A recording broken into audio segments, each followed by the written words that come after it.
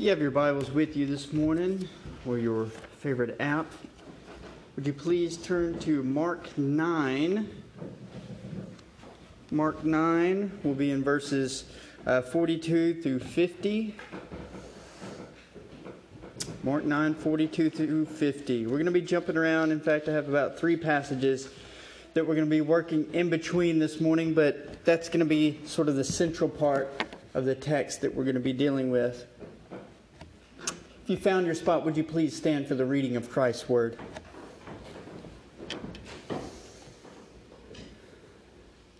May you hear the word of Christ.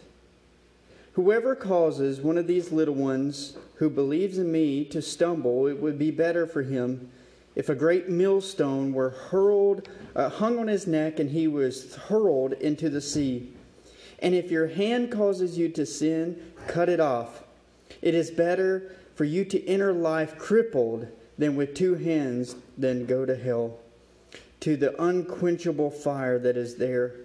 And if your foot causes you to sin, cut it off, for it is better for you to enter life lame than with 2 feet to be thrown into the pits of hell. And if your eye causes you to sin, tear it out. It is better for you to enter the kingdom of God with 1 eye than with 2 eyes and to be thrown into hell, where the worm does not die and the fire is not quenched. For everyone will be salted with fire. Salt is good. But if the salt has lost its saltiness, how will you make it salty again? Have salt in yourselves and be at peace with one another. Let us pray. Father, we thank you for your goodness, for your grace, for your mercy, for gathering us this day. A day in which we celebrate Palm Sunday, where all people were gathered in order to receive their King as he marched on the back of a donkey into Jerusalem. Humble and lowly, and yet their eyes were awaiting, but their hearts were expectant. And so, Lord, may we be the same. May our eyes be searching and aware, but our hearts expectant that you have shown yourself through your scriptures, will show yourself through your scriptures, and will show yourself in our own lives. So, Lord, we offer these things in your name this morning. Amen. You may be seated. Tough passage this morning for sure, but I think we're going to make it through. Once it comes to dealing with this passage, I think one thing that comes to mind, and that is discipline. Discipline. That's not one of those weighty words that we can't wait to explore. Because when we think of discipline, we don't really think of that 10-letter word as something that we love doing, right? Who woke up this morning and said, can't wait to be disciplined today.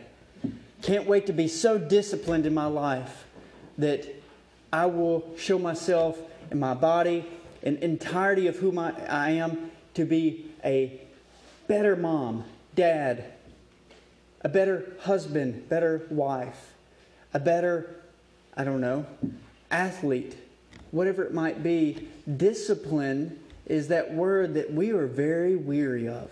We're scared of it. We tend to run away from discipline. But this morning, I hope that when we, after this message, we see discipline through a different lens, a much different lens. Because when we think of that 10-letter word, we typically what comes to mind are athletes who are disciplined.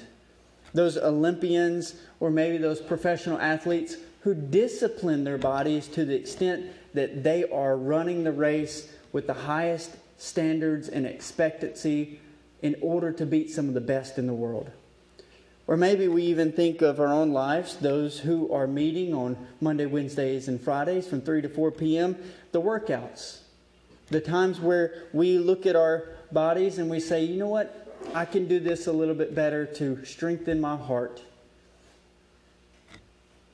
Once it comes to understanding workouts, we have these friends in Raleigh, North Carolina, where when I have to go and visit for school there, a husband and wife who have 5 children, that's a workout in and of itself. But they decided a few years ago that they would compete against each other by running 1,000 miles. each of them racing before the other within a year's time to hit that 1,000th mile. And Sarah tends to beat Chris nearly every single year. But yet, here they are, 5 children, both of them working full-time, and they are competing against one another in order to hit a 1,000th mile every year. That takes a great amount of discipline, church.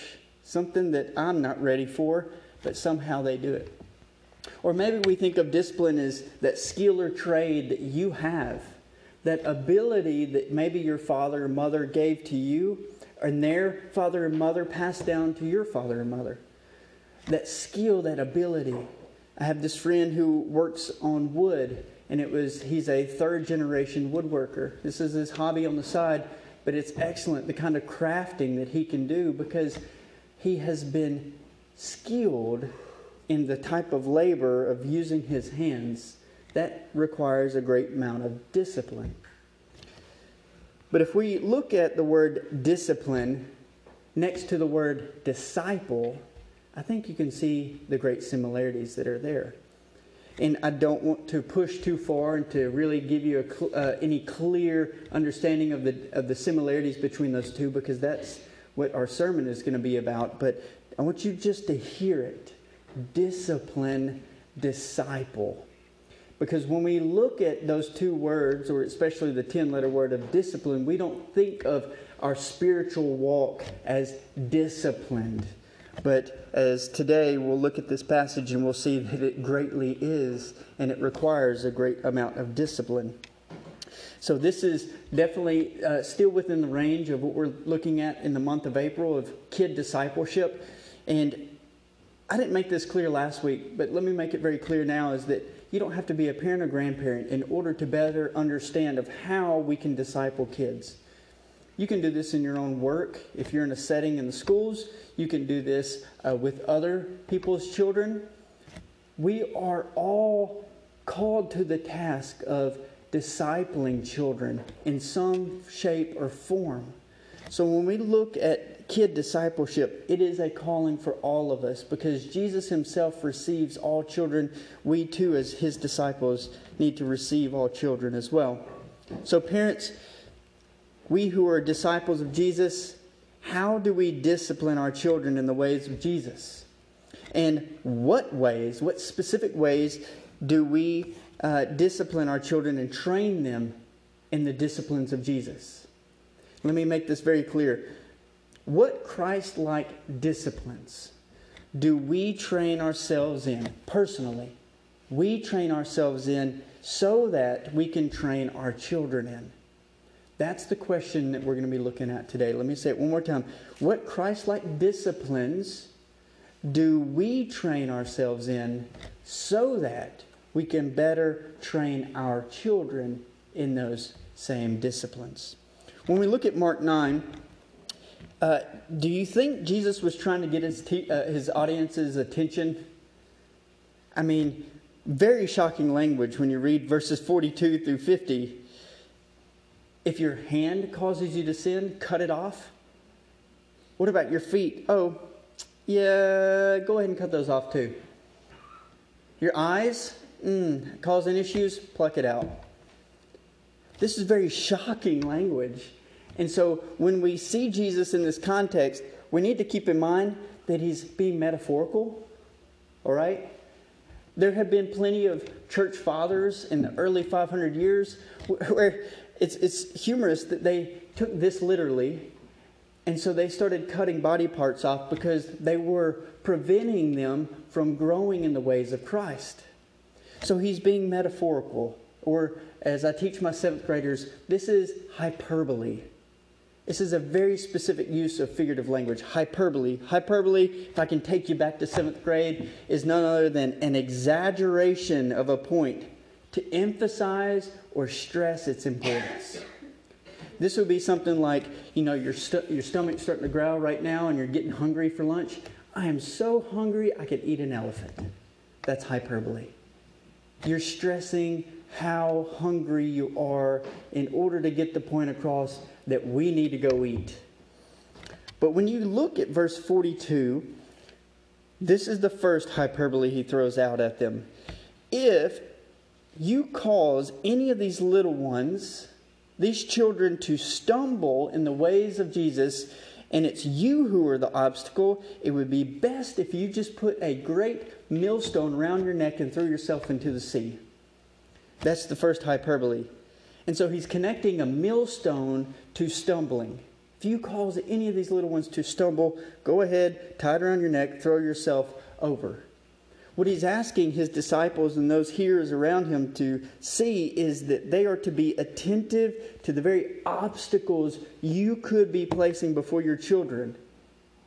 That you could be the obstacle preventing your children from understanding the ways of Jesus, the love of Jesus. We don't hope that that's the case, but guess what? Sometimes we are. Sometimes we are. But Jesus doesn't leave us there. He's asking us to be mindful, to be attentive, to be careful with our hands and our feet and our eyes. So when we look at verse 42, it seems like he's disconnecting 42 from 43 through 50. So we see 42 and we think, oh, he's talking about how we shouldn't put ourselves in a space or a moment where we are being an obstacle to our children. We throw ourselves over. And then he starts talking about feet, eyes, and hands. But they're connected. 42 is directly connected to 43 through 50. So let me pause and sort of throw some questions out as we begin looking at 43 through 50. What are you personally doing to invest yourself in the kingdom's disciplines? Those daily, weekly disciplines that grow you in the ways of Christ, that grow you in the ways of the kingdom. What do you do with your bodies daily? The habits that you have, the heart that you have, the intentions that are involved, the heads using your mind. How are you taking all of that to imitate the ways of Christ? Is your body, your habits, your heart, your head imitating Christ's body, His habits, His heart, and His head? They need to be matching. There's plenty of spots where Paul reminds the churches that he's writing to put on Christ. In other words, we need to be able to step aside and see how we're actually imitating the ways of Jesus. And so here's the warning that Jesus gives to us, and if I could paraphrase it, it's this. If our habits, our hearts, our heads, and our hands don't look like Jesus's, then maybe we are the very obstacles that are preventing children and our children from understanding the ways of Jesus. So let's look at that. Because Jesus thankfully doesn't leave us blind. He doesn't leave us in a misdirection, but He gives us great direction and guidance for how we can be a people who are focused on the kingdom's disciplines to be better disciples of His ways. Do you know how many hands that you have how many bones you have in one hand? Remember that? I was hoping my medical people would know. 27, approximately. 27 bones in one hand. So let's hear this verse in light of 27 bones in one hand, and of course 54 in all. And if your hand causes you to sin, cut off all 27 of those bones. It is better for you to enter life, and he's talking about eternal life, crippled than with 2 hands to go to hell, to the unquenchable fire. Children pay attention to how you use your hands. They're very attentive to those things. Dads, they pay attention to how you hold a bat in your hand. Grandparents, how you hold a bat in your hand. Once it comes to our own kids, especially Sophie, she will watch your hands as you mix the batter for pancakes. How you hold in one hand and you stir with the other. Me do it, Daddy. Me do it. I want to do it. So you give her that, and then she mixes that batter. They watch your hands. Even how we express ourselves. Have you ever caught a child at some point imitating how you express yourself, my goodness, you look at them and think, you are your mama. Where did you get that sass? She walked back there so I could say that real quick. Where did you get that? How did you know how to use your hands in that way? Because they are paying attention to our hands. They even know how we touch them. They know the gentleness. They might even know the discipline at times of how we touch them. And so they tend to mimic our hands, knowing that we use them. They paid attention to them and then they mimic them. They try to hold a bat like us. They try to mix the batter like us. They try to express themselves just like us. And they even try to touch others like we touch them. Now, of course, they don't do this perfectly, of course, because we still have to guide them. We still have to give them lessons and reminders of how to use their hands. Yet, at the same time, Jesus is the one who's reminding us to be careful how you use your hands, because you might be the obstacle that is preventing them from knowing how Jesus would want them to use their hands. Look at verse 45. And if your foot causes you to sin, cut it off. It is better for you to enter life lame, that's eternal life, than with 2 feet to be thrown into hell. My children know exactly what I'm about to do when I put on a certain type of shoes. Garland and Ezra, they will see me put on a certain pair of shoes and they say, Daddy, you going to mow? Yeah, buddy, I am. Or put on a certain type of shoes in the morning. Daddy, we have school today? Yes, we do, bud. They pay attention to what you put on your feet because they have already connected at a young age the shoes you put on your feet and the things that you're about to do. It's absolutely remarkable the connections that a child can make. So if you could walk into the closet at your home right now, you do this in your mind, if you could walk into your closet, what pairs of shoes do you have? Think of all of them. Now, think of the wear that you have on those shoes. Think of the places you've been in those shoes. Also, think of the purpose of those shoes. Regardless of the shoes we choose, we are to teach our children that following Jesus comes in leather Oxfords. It comes in worn-out Nikes, and that even our favorite summer sandals, every shoe is meant to be directed to the ways of Jesus. That our feet have a path in which we are to follow, and that is right behind Jesus. That we should be taking time to instill in our children that it doesn't matter what shoes you wear, you are to wear them and to walk in the ways of Christ. Your favorite pair, your least favorite pair, the pair you still can't tie, all the pairs that you have, all are meant to glorify God. Because we need to be reminded of a passage that takes place in 2 spots. Isaiah 52:7, and then Romans 10:15, where Paul writes, "How beautiful are the feet of those who bring good news." How beautiful are the feet of those who bring good news.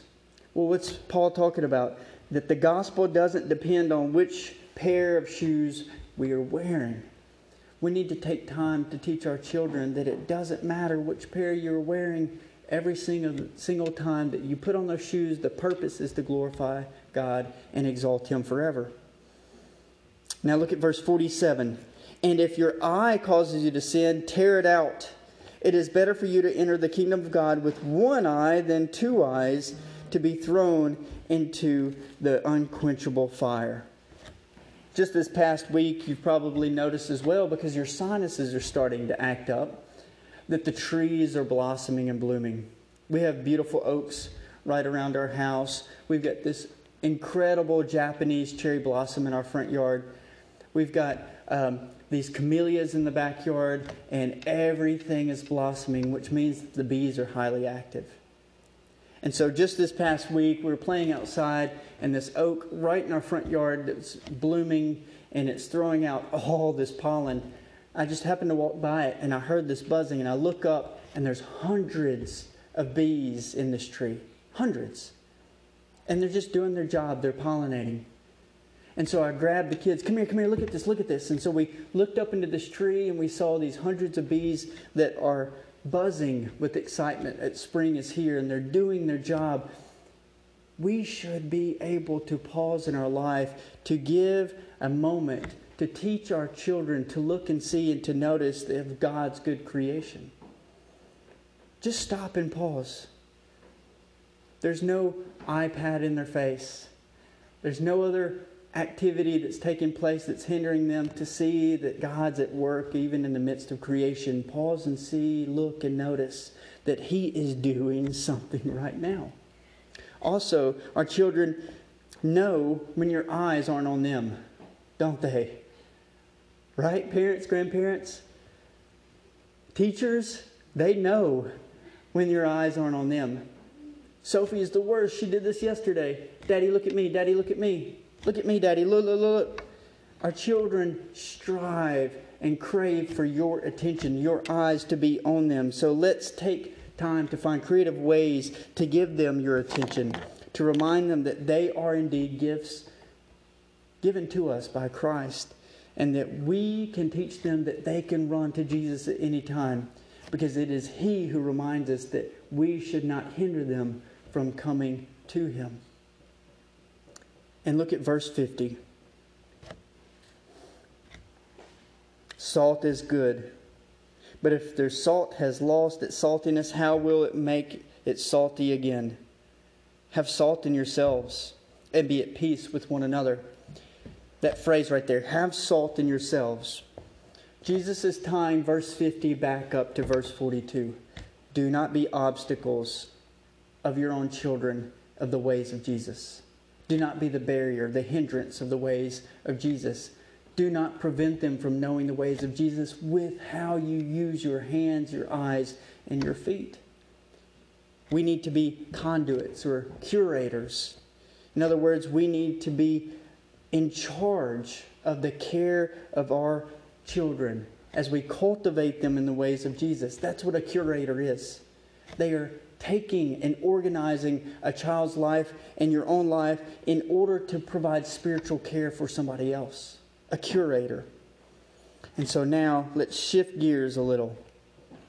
What does this have to do with Palm Sunday? I wanted to hold this off as long as we could.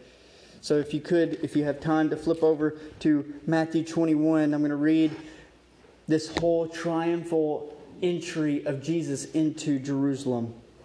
And this is verse 1 to 11 of Matthew 21. Now when they drew near to Jerusalem and came to Bethphage, to the mountain of Olives, and Jesus sent His 2 disciples, saying to them, Go to the village in front of you, and immediately you will find a donkey. He is tied, and a colt with her. Untie them and bring them to me. If anyone says to you, you shall reply to them, the Lord needs them, and He will send them at once. This took place to fulfill what was spoken by the prophet, saying, Say to the daughter of Zion, Behold, your king is coming to you, humble and mounted on a donkey, on a colt, to a foal of a beast of burden.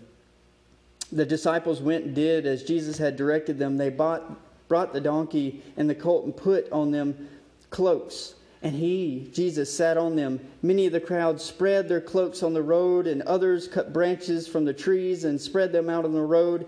And the crowds that went before Him and that followed Him were shouting, Hosanna to the highest. Hosanna to the Son of David. Blessed is He who comes in the name of the Lord. Hosanna in the highest. And when He entered Jerusalem, the whole city was stirring up, saying, Who is this? And the crowd said, This is the prophet Jesus, who has come from Nazareth in Galilee. Here we have this great prophet, this great king, this great priest who's entered into Jerusalem for the last week of his entire life, his earthly life. His earthly ministry. He has taken approximately 3 years to disciple the very 12 men who have been beside him. And here we have this prophet of peace. Here we have this king who is humble, mounted on a donkey. And here is this priest who has drawn near to his people. This is a reminder that this king doesn't remove himself from a people, but he draws close. As Hebrew 2, verses 11 and then 14 through 16 say, "For he who sanctifies and those who are sanctified all have one source." In verse 14, since therefore the children share in flesh and blood, he himself likewise partook of the same things, that through death he might destroy the one who has the power of death, that is, the devil, and deliver all those who through fear of death were subject to lifelong slavery. For surely it is not angels that he helps, but he helps the offspring of Abraham. That first verse sanctifies. He restores and redeems a people. Well, who? He tells us, those who share in the flesh and blood that Jesus shared in. In other words, as this God took on flesh, he helps we who are in flesh and blood. Not angels, those who are in flesh and blood. Those with hands, those with feet, and those with eyes. This king, this prophet, this priest we lay palms down for is the very same divine God who took on earthly flesh as a man, who is sanctifying. Hear this, church. He is sanctifying our hands. He is sanctifying our eyes and our feet so that we can be disciplined in his ways. So that we then can be curators, spiritual directors of our own children. That we can disciple them in the ways of Jesus. So that we can demonstrate for them with our hands how to hold and feel. So that we can disciple them how with our feet to walk and to follow Jesus. So that we can teach them with our own eyes to see and to notice that the King who passes before us is the one who is embracing the cross for us. That is a difficult task. As we are disciples, disciplined in the ways of Jesus, to then disciple our children in the very same ways, that is a difficult task, but it's the task that we've been called to.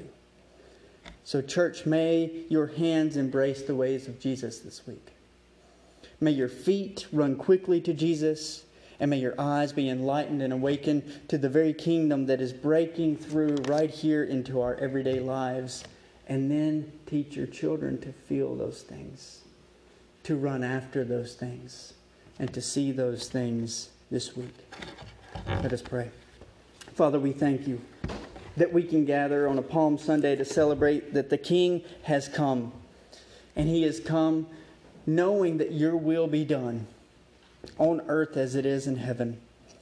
And so Jesus, teach us and direct us, for you are our Messiah. You are our King who has taken on flesh in order to redeem us and restore us back to your Father. So that we can cry out, as we learned last week, Abba, Daddy, Father. We thank you for your grace and mercy that has been shown through the very person, the life, the ministry, the work, and the death and resurrection of your Son. So we celebrate this week. As difficult as it is to watch day by day the task that you had set forth, but how difficult it is to see the things that you went through in order to redeem us back to yourself. And so, Lord, may our hearts see that. May our hands be changed by that, and may our feet be quick to run and embrace the cross with you. Because that is our calling. So sanctify us so that we can spread your ways of your kingdom wherever you have called us. Lord, we ask these things in your name. Amen.